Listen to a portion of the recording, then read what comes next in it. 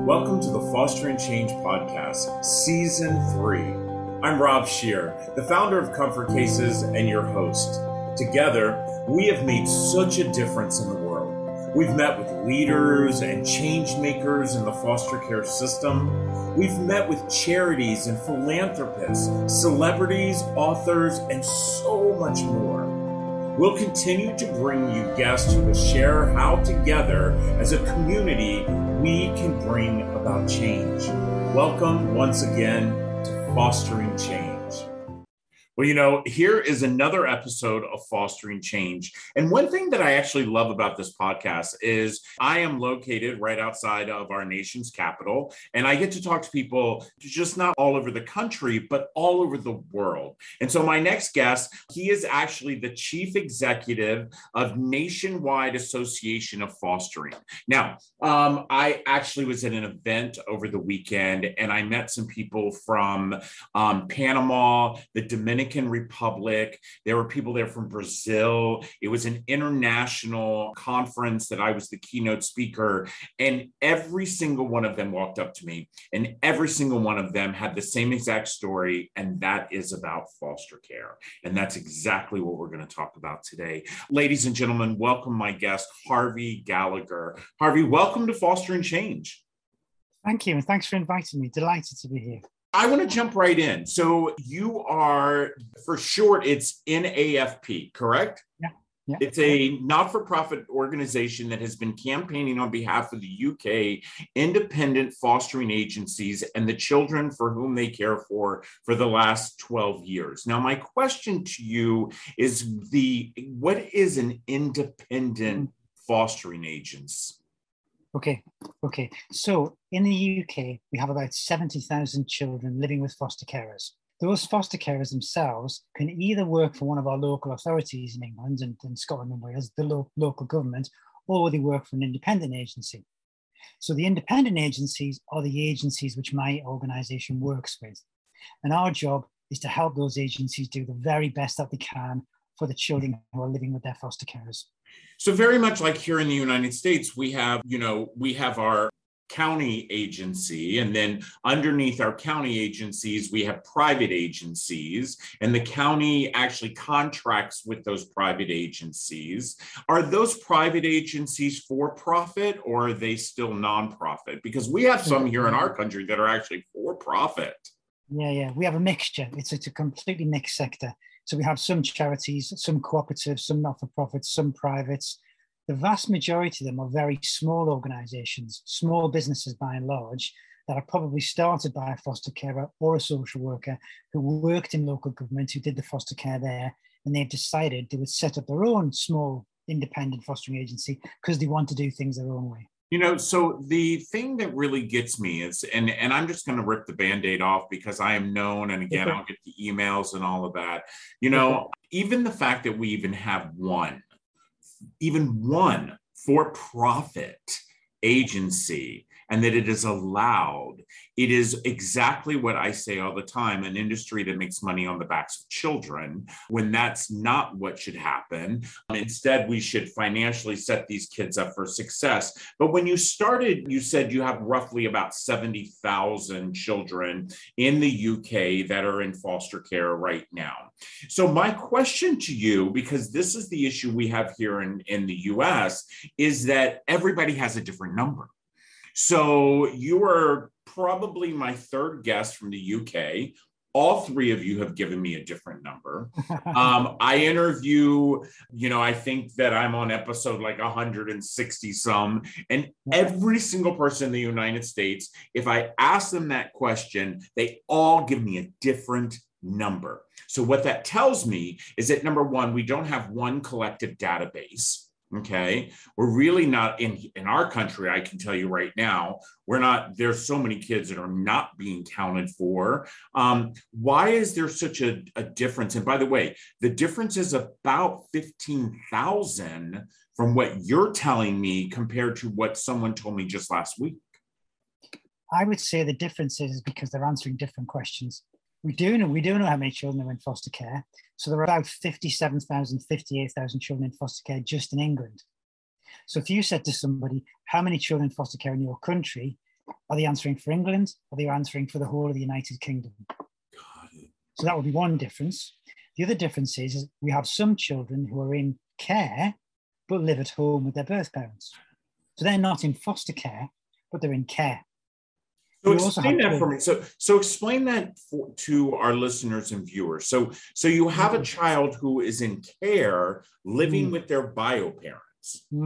Tell me how. First of all, I want to know how that works. I want to know how it all happened. I want to know all about that. Because that's the first time I've heard something like that. Well, I guess it's likely to be a voluntary arrangement where the parents have agreed to it rather than anything else, because it was something more serious. The children would be going and living with somebody else, with a foster carer, for instance.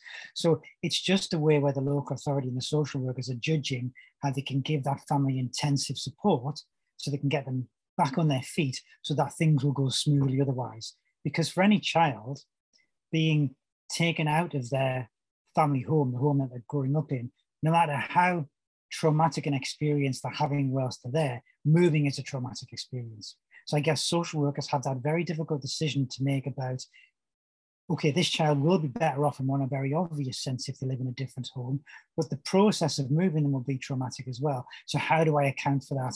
And are the difficulties they're having at home enough for me to warrant saying that they should be moved somewhere else completely different? So I guess it's that sort of judgment call. So what type of support are they receiving if the child is staying with their bio parents but still classified in care? Yeah, well, parents support with their parenting capacity, with their parenting skills, in developing their relationship with their children, in understanding what their children's behavior is, where it comes from. So it would be around helping them to be good enough parents. So is there any financial type of support when it comes to that? Well, it's not impossible, but it's unlikely. I mean, it's certainly true that poverty is a huge factor in a lot of families that are struggling. I mean, I often think, in a sense, what we don't need is care. We need to get rid of poverty, because that would solve the vast majority of our problems in one fell swoop. So there's no doubt that a lot of families who are struggling as parents, where the kids are being mistreated or other things, poverty is a huge factor, as well as the other obvious factors of drugs, alcohol, domestic violence, etc. So finance is an issue. There's no doubt about it. Harvey, because I've always said, first of all, foster care is not the answer. We have proven throughout the centuries now that the only thing that foster care does is traumatize the child even more than already what the child has already been traumatized being with birth parents. And one of the things that I, am very, very adamant when it comes to foster care is that we must do everything to keep the child with their bio parents. So unless there is a active case of abuse to this child, we need to figure out how to keep the child, with the parents. And as you know, here in our country, we have 64% of our kids who are actually removed from homes for the word neglect. The word neglect is defined everywhere differently. And neglect, in my opinion, is no more than poverty. And so if you're able to give a stranger, and by the way, these kids are going to strangers' homes, if you're able to give a stranger a stipend, and you have this care which, by the way, I love the model. I absolutely love the model. I've always said it, the first thing we should do is try to bring somebody into the family to stabilize the family, because a lot of times once you stabilize the family, you start that mother, she didn't have a role model, so she didn't know how to properly nurse this child, or the father who had nobody in his home, or the man had his home, just kept whipping him with the belt. He didn't know how to talk and how to, so I always think that you need to bring somebody into the family and stabilize them. But I do believe that there needs to be a finance as well, since we choose, and by the way, for those of you who are listening, I know I'm going to get the hate, we choose not to pay a living wage. I mean, it's a controversial topic in this country. I don't know about in your country, Rob, but for government to pay families just to look after the children, I think they would get lots of hate mail about it. I'm not saying it's not a good idea, because you're absolutely right. Pay somebody else to look after your children. if we can pay you, and actually it improves things a lot, it sounds like a sensible idea, doesn't it?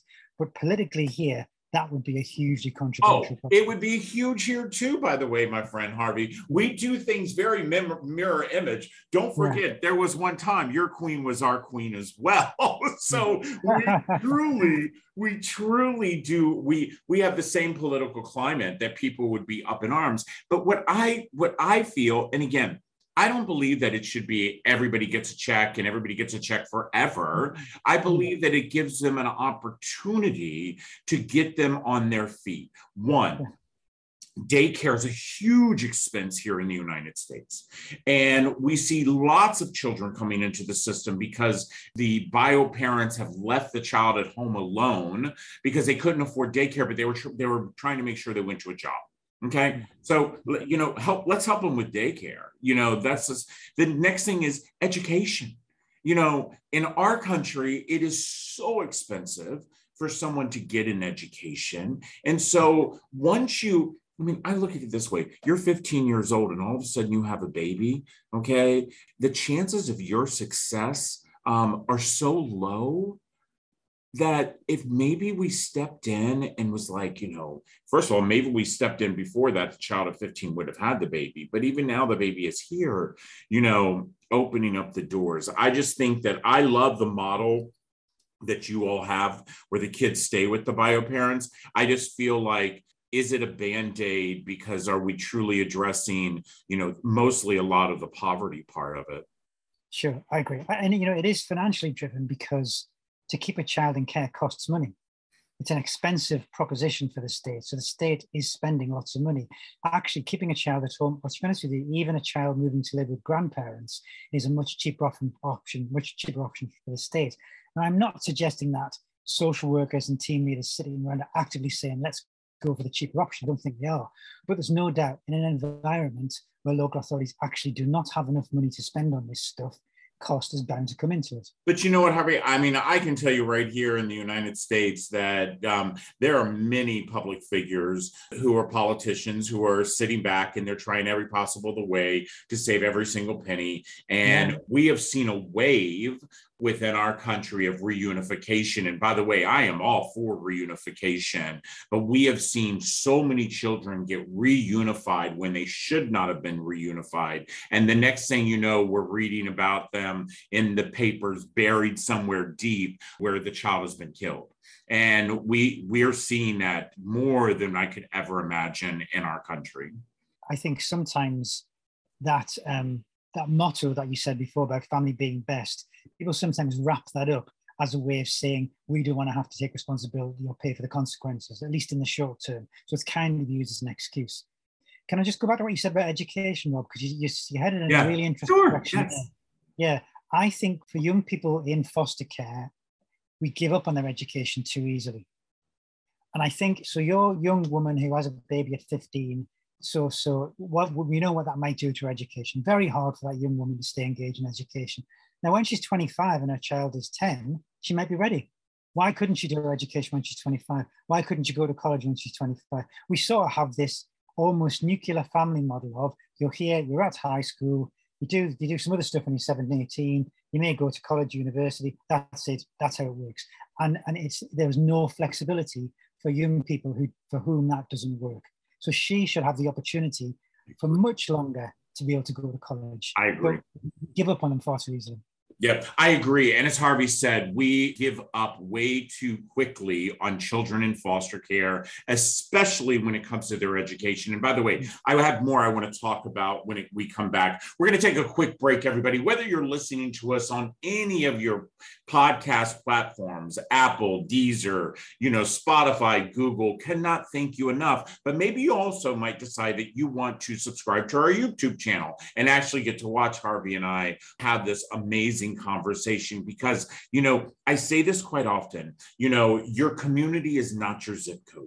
Your community is your human race. So truly what is happening with children in the UK, and you all know we have Comfort Cases UK, where we give cases out in the UK as well. But what happens to children in the UK affect us here in the US. And what affects us in the US affects our brothers and sisters in the UK. Don't forget that. We'll be right back.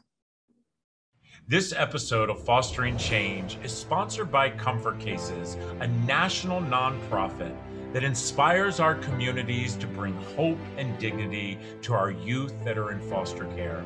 For just $10 a month, you can support the Comfort Cases mission and help us eliminate trash bags for kids who are entering foster care.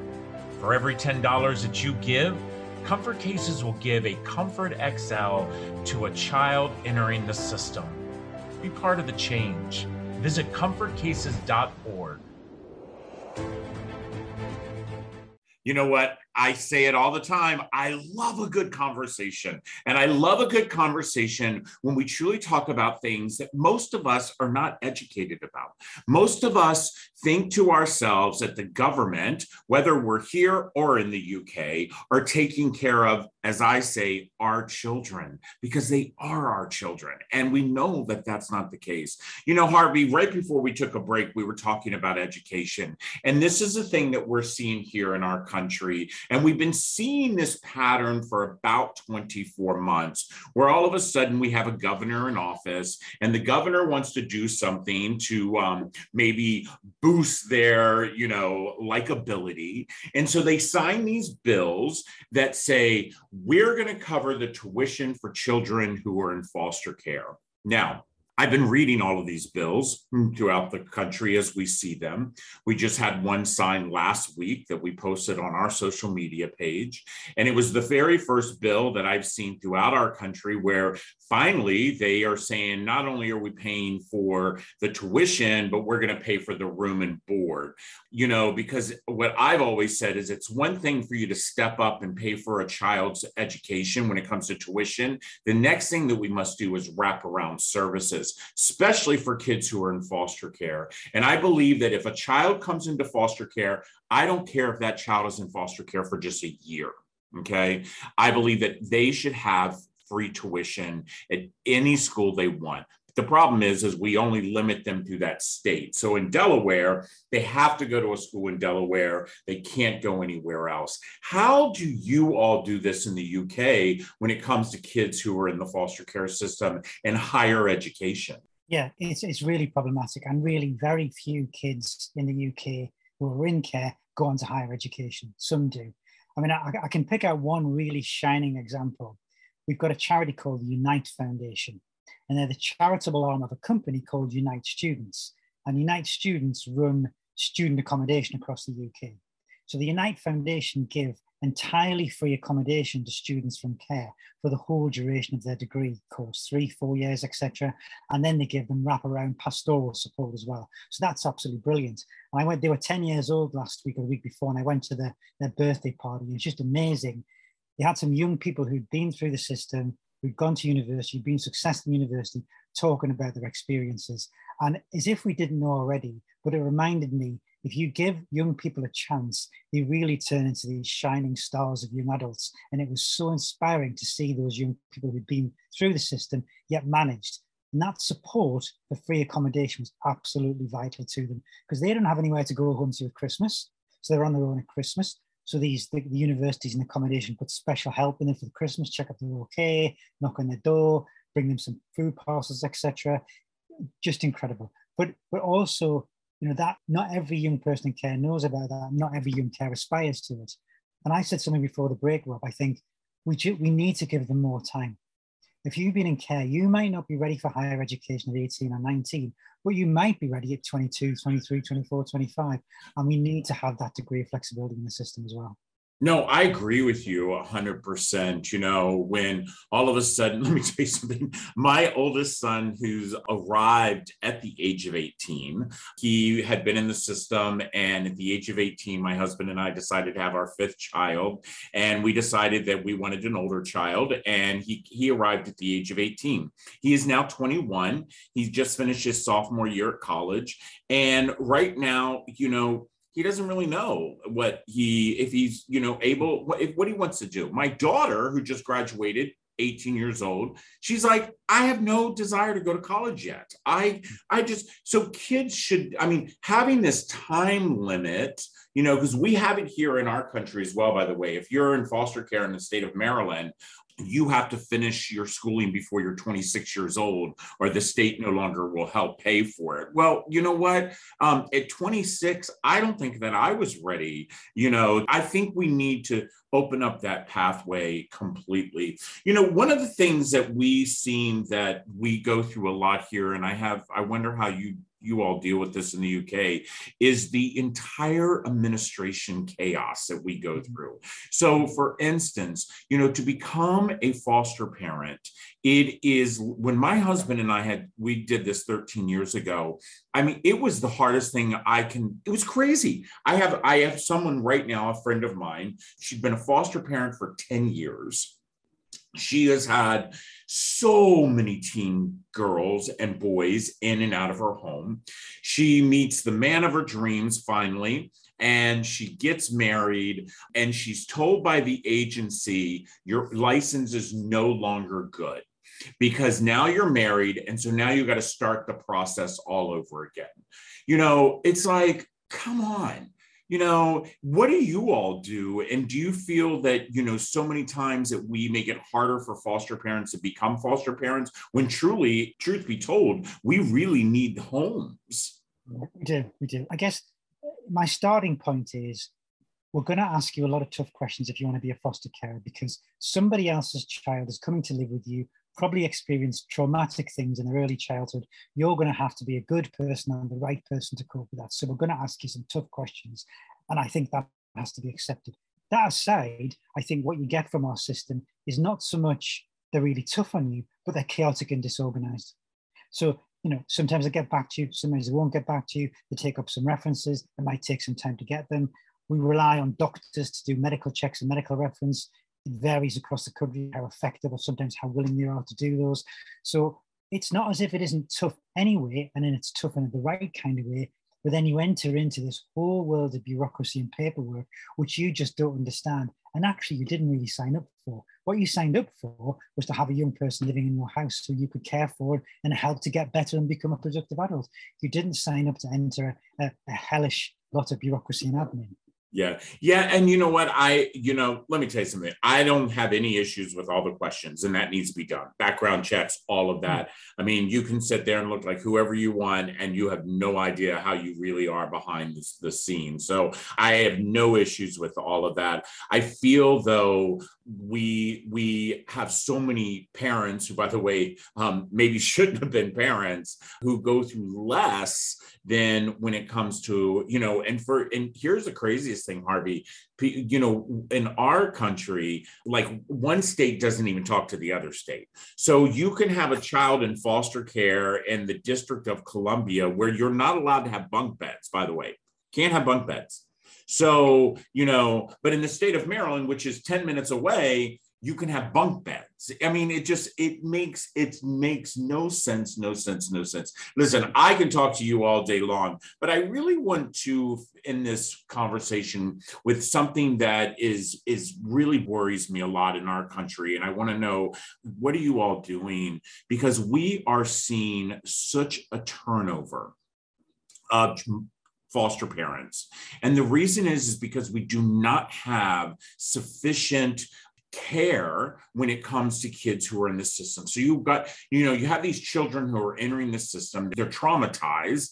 They're not only traumatized because they have been yanked from their bio parents. And by the way, no matter how bad a bio parent is, it's their parent, and they have blinders on when it comes to stuff like that, But what we are noticing here in our country is that there's just not enough services to help these children, which then it's being put on the foster parent, and the foster parent is just burnout after 18 months, and then the child ends up going to another home and another home and another home. Do you all have that within the UK? And what are you doing to help?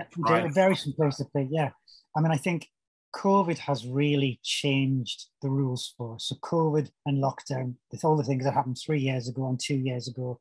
So during that time, you'd have children in foster care who all of a sudden didn't really have any contact with anybody other than their foster carer and who else they were living with in their home.